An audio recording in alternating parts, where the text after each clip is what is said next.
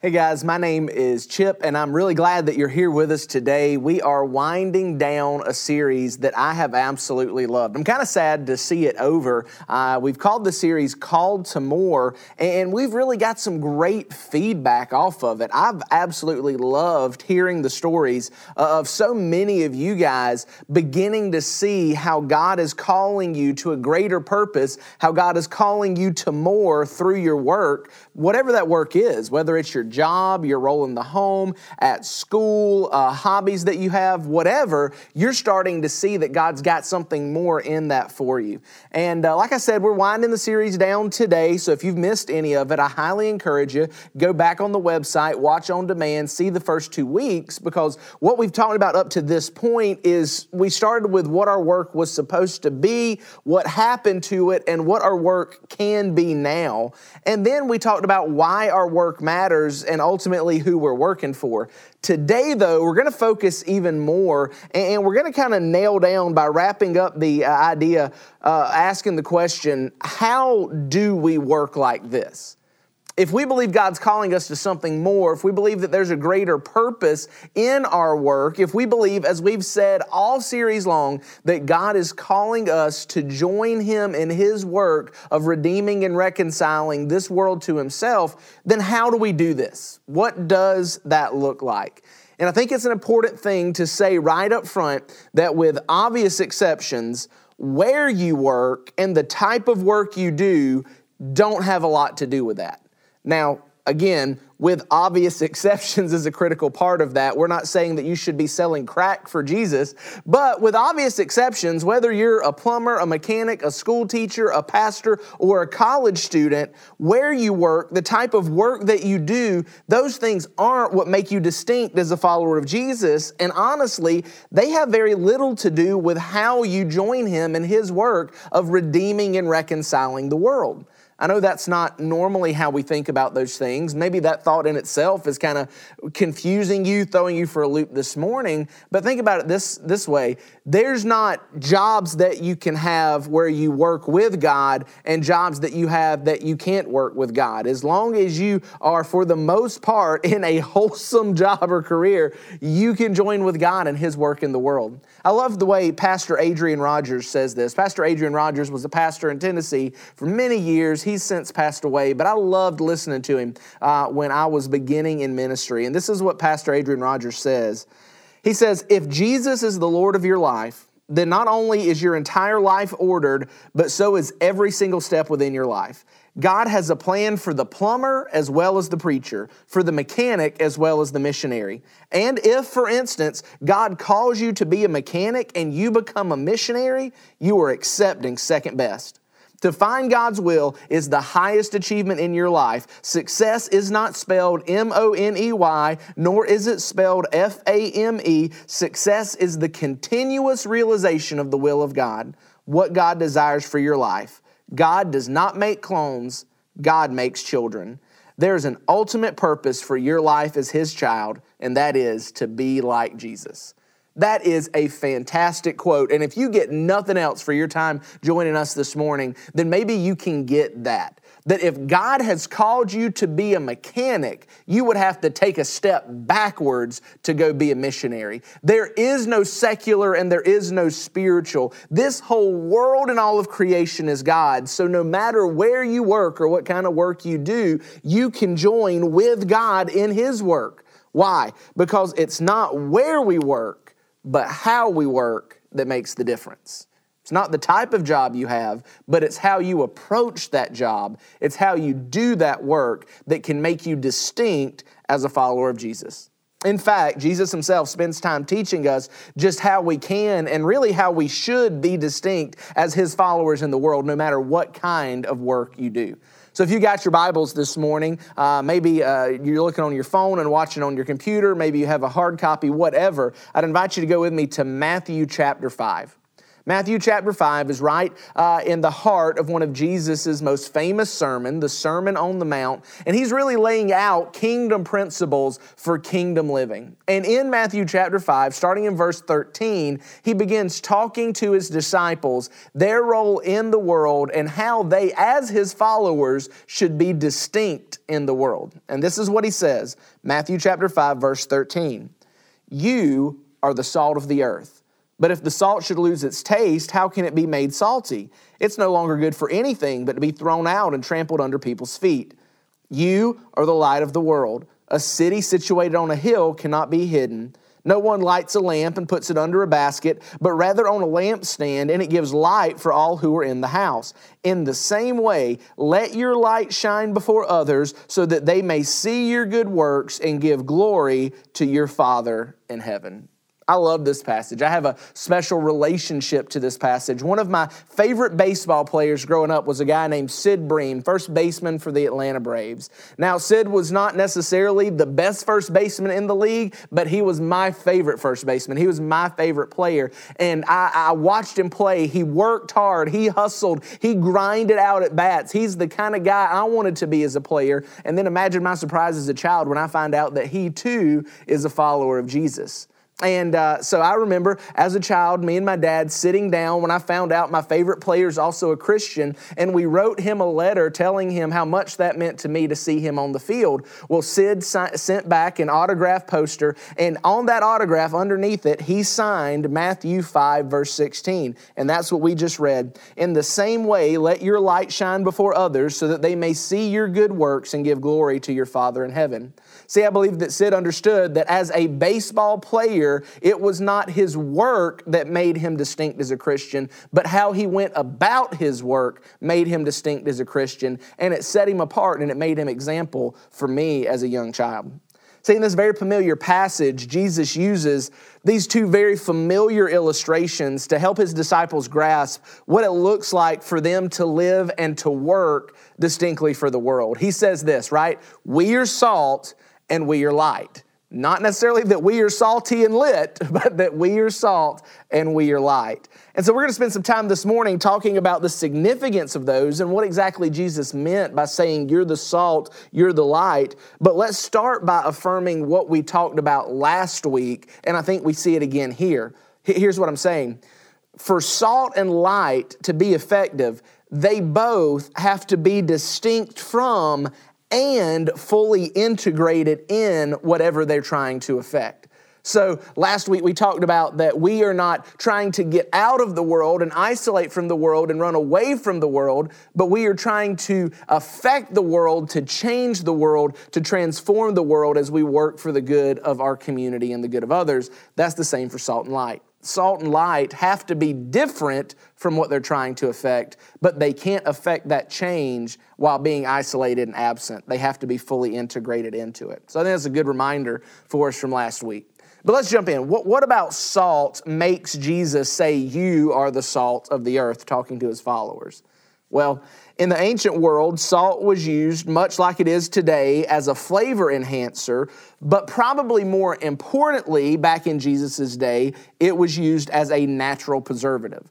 Just think about it. There was no electricity, and without electricity, there were no refrigerators and deep freezers. You couldn't go grab a frozen pizza and throw it in the oven for food. But in order to preserve food, people in Jesus' day would use salt. They would cover it in salt to preserve their food and preserve many of their other ingredients. And as salt, what Jesus is saying is that followers of Jesus should also function as a preservative and as enhancers of our culture and our community. What do we mean by that? Let me see if I can get a little bit specific and help us understand. You see, as salt, we preserve the culture and community that we live in. We work against decay, against ruin, against corruption. Have you ever heard somebody say something like this? That this world's just going downhill, it's going off the rails, it's falling apart? Well, Jesus says to his followers, you're salt. You're supposed to slow that down. You're supposed to preserve the world and the good that's in it. When Jesus likens us to salt, he's implicitly saying that apart from his disciples, the world is going to turn ever more rotten. And Christians, his followers, have the effect of delaying that moral and spiritual putrefaction. Now, I think it's an important thing to stop here because you may be jumping up and down on your couch saying, yes and amen. I don't know. But I think we need to draw a distinction here and say that what Jesus is calling us to preserve is not the good old days.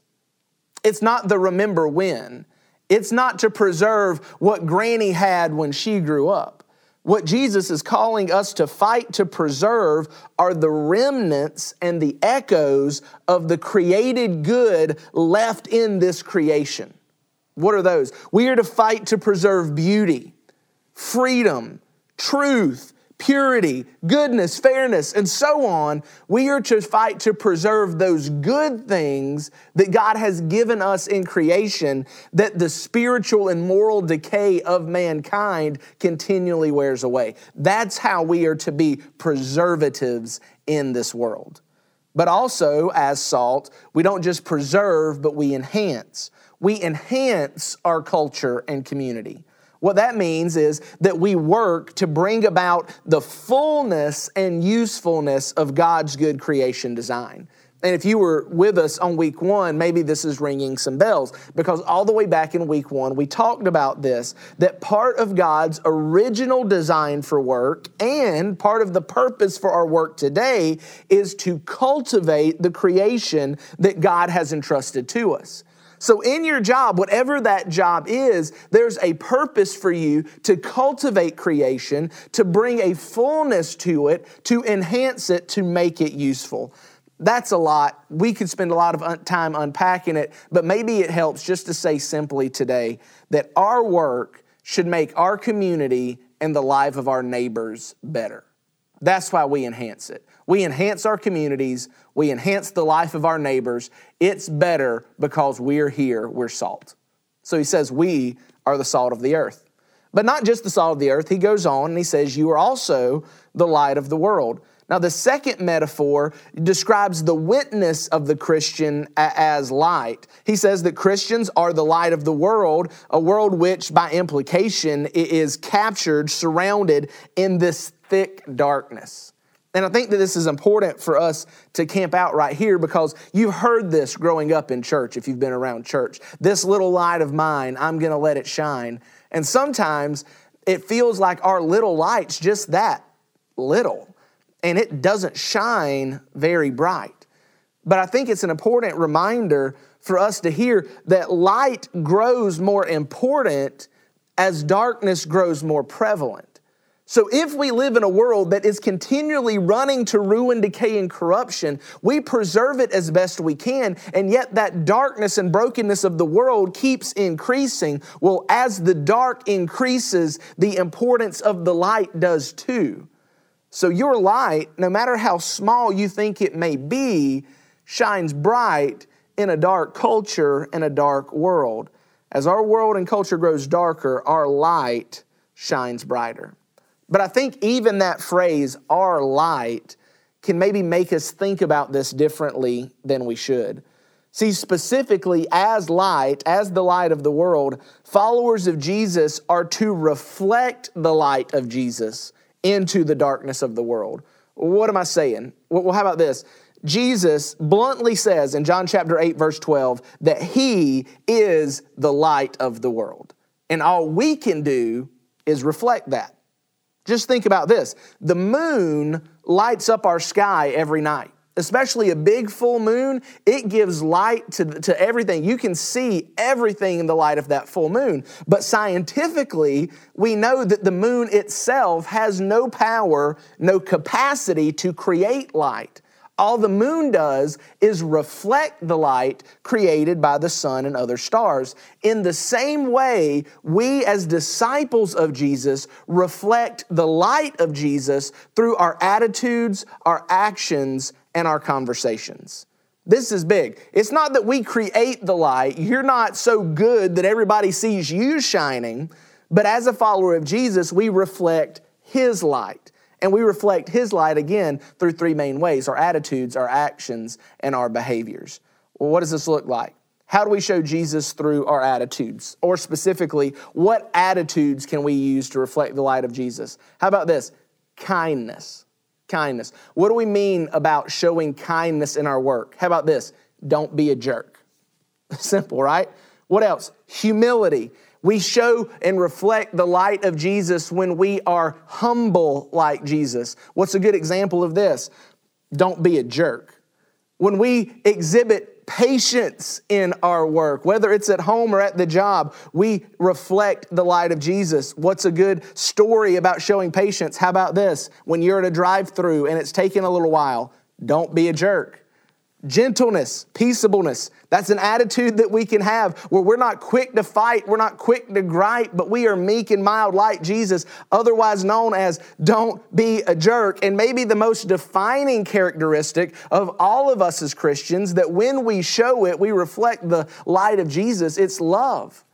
Jesus said, all men will know that you're my disciples when you love one another. And what does that look like? Stop me if you've heard this before, but it's when we don't be a jerk. I know that it sounds simple and it sounds easy, and these probably sound familiar, but that's because they should sound familiar. These and others are the fruit of the Holy Spirit living and working through our life. Look at what Paul says in Galatians chapter 5, verse 22 and 23. He says, but the fruit of the Spirit is love, joy, peace, patience, kindness, goodness, faithfulness, gentleness, and self-control. The law is not against such things. And by the way, these are not the fruits of the Spirit. You don't pick and choose which of these attitudes to have. This is the fruit, singular, of the Spirit. The Christian living after Jesus, reflecting His light to the world, will exhibit all of these. We show Jesus, we reflect His light through our attitudes, but also through our actions. What actions? How about this? Honesty. Honesty. And I mean that, not just in the big picture sense, but even in the little things. And you know what I'm talking about, the little things in your life, at your work, where you can fudge the truth, fudge the numbers just a little bit, and you'll come out a little bit ahead. But I'm talking about we can reflect the light of Jesus when we live and work honestly, even when those things hurt us. Generosity.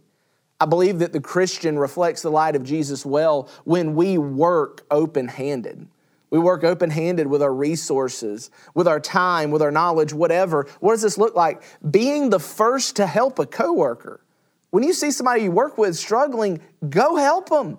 Be like Jesus. Reflect His light in your actions. Integrity. We should be people who keep our word. Effort. We should not rob our company by being lazy, and we should not rob our employees by being greedy. And I think something that's close to my heart is the action of excellence. I believe that we reflect the light of Christ when we work with excellence. We're to work as if we're working for God. Whether you're at Walmart or the church, you work as if you're working for God because you are. Paul says in Colossians chapter 3, verse 23, that whatever you do, do it from the heart as something done for the Lord and not for people. So whatever your job, like Adrian said, you could be a missionary or a mechanic, you can be a pastor or a plumber, but you are working for the Lord. And as we work for the Lord, we reflect His light in a dark world. And then we also reflect His light through our conversations. Now, to me, this is huge. When I say conversations, I mean first and foremost, the way that we talk about Jesus.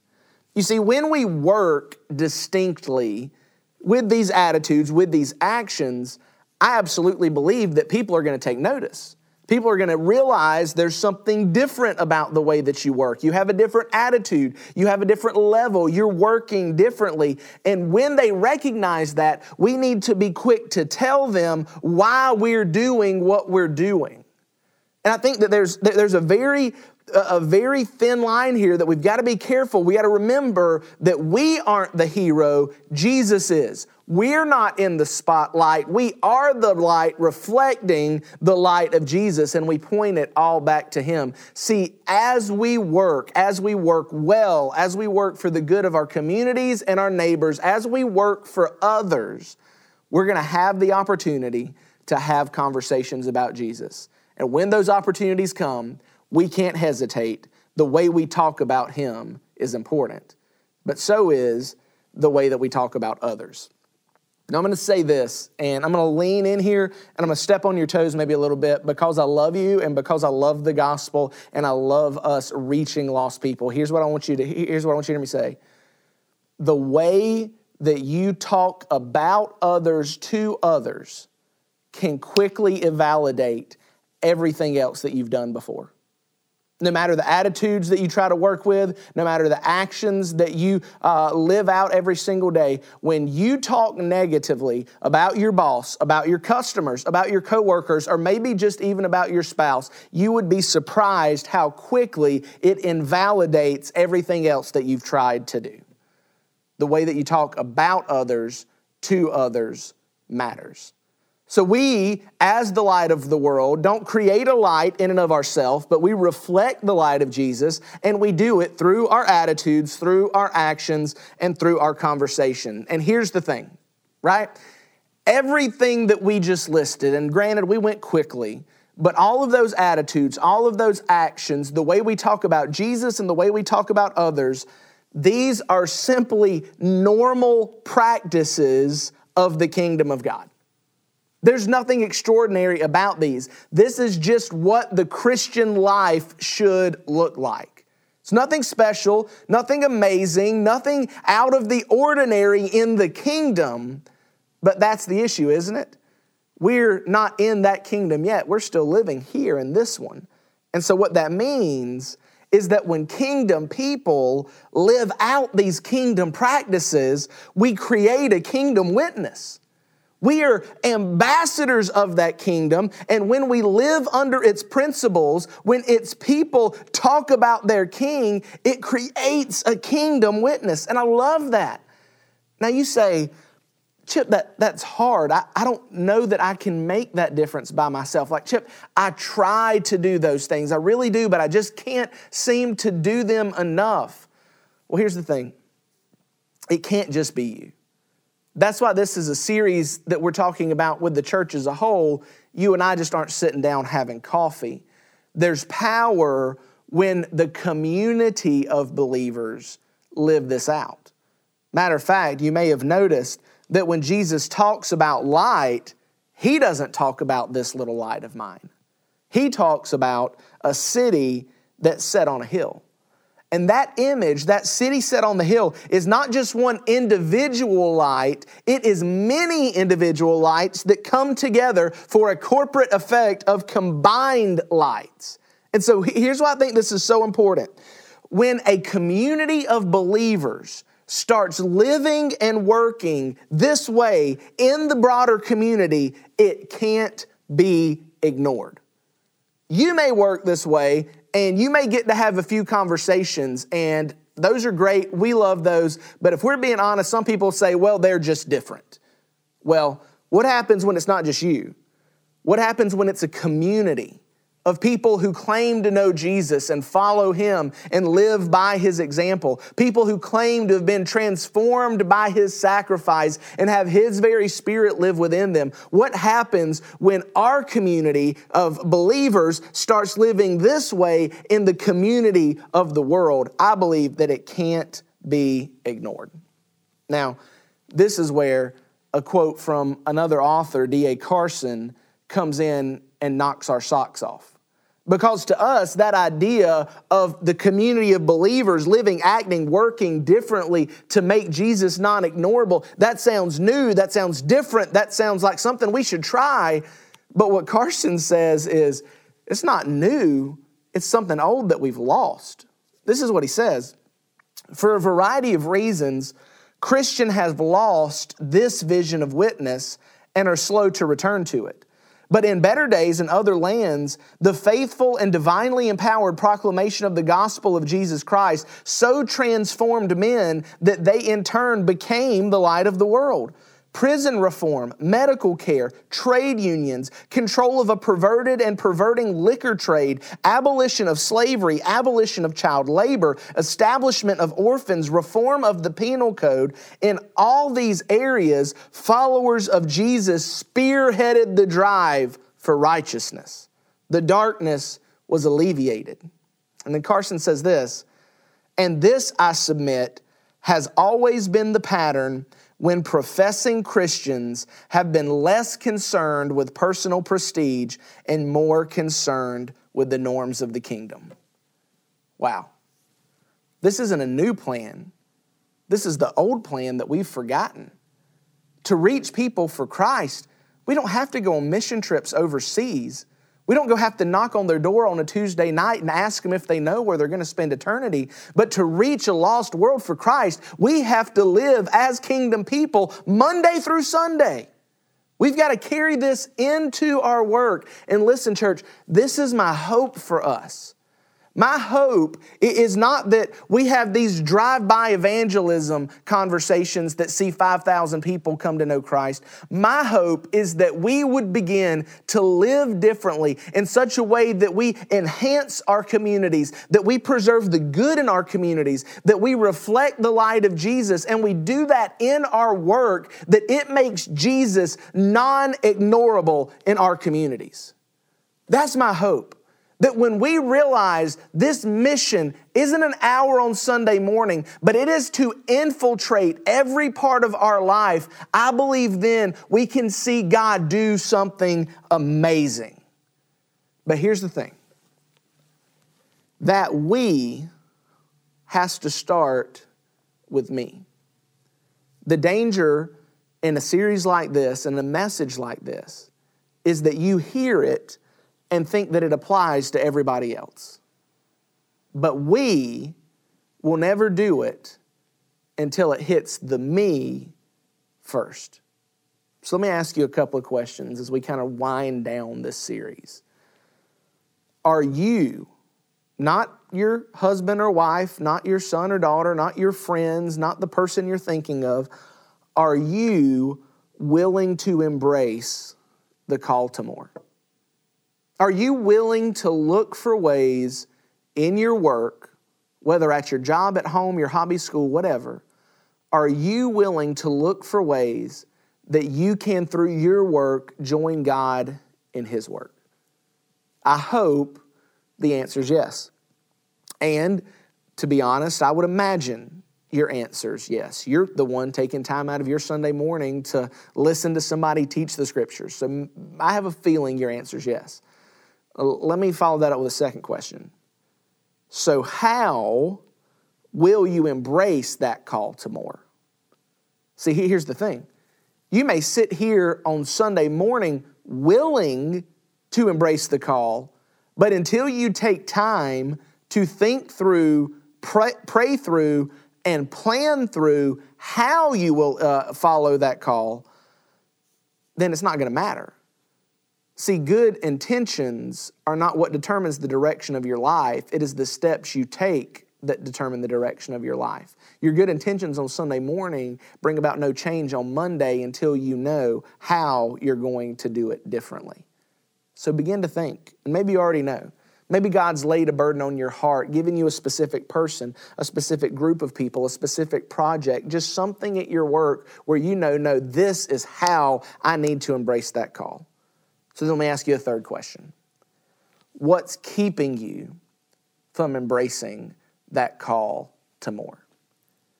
What's keeping you from taking these good intentions, praying through, thinking through, planning through what to do, and then actually doing it? Is it fear that you'll be seen as different? Is it fear that you'll be taken advantage of? Is it fear that it won't matter and that ultimately you'll miss out on something else? I don't know. But why hasn't it become a reality already? I think that's a good question for you to think about. And maybe again, you're watching this and you're saying, Chip, there's nothing keeping me for it. I'm ready to go full speed tomorrow morning when I punch in the clock. I'm going for it. That's great.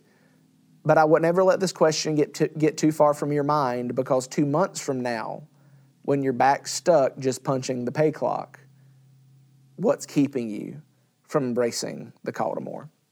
Look, I know these are big questions, and I'm not looking for a simple answer from you on Sunday morning, but what I am telling you is that we have people right now who are willing to talk with you. You can message us on Facebook. You can talk in the chat, whatever you need to do. We have people willing to talk to you. And more than that, myself, our pastors at every location would love to get with you this week and help talk through how you can join God in His work in the world through your work, wherever that is. And we would, as a church, love to help you identify God's call on your life, to affirm God's call on your life, and then to send you out and commission you for the mission. We would love to do that. So this morning, if God's speaking to you, if you know that this is a step you need to take, I would encourage you to reach out, let us know, because we want to come alongside of you. I believe that God has something great for your life, not just that you would be happy, healthy, and wealthy, but that God would use you to make an eternal difference for His kingdom. And there is no higher privilege than that. So I'm excited about what God's going to do in your life, and we would love to be a part of helping you figure it out. Let me pray for you. God, I'm thankful for the time that you've given us this morning to sit and to talk about these things. God, this series and the stories that we've heard of people stepping into that call to more. And God, I pray now for the men, the women, the students who are watching this, God, whenever it is, maybe it's later on and they're watching this and they're feeling that call to something more in their work at home, their work at their job, their work at their school, whatever. God, I pray that as they see the call, as they feel the call, that there would be nothing holding them back from embracing it. And that you would give us opportunity as a church, as pastors, as friends, as mentors, to come alongside, to affirm that call, and to help commission them to go be a part of this kingdom mission. God, we're so excited about what you're going to do, and we are so thankful that you've given us the privilege to join you while you do it. In Jesus' name we pray. Amen.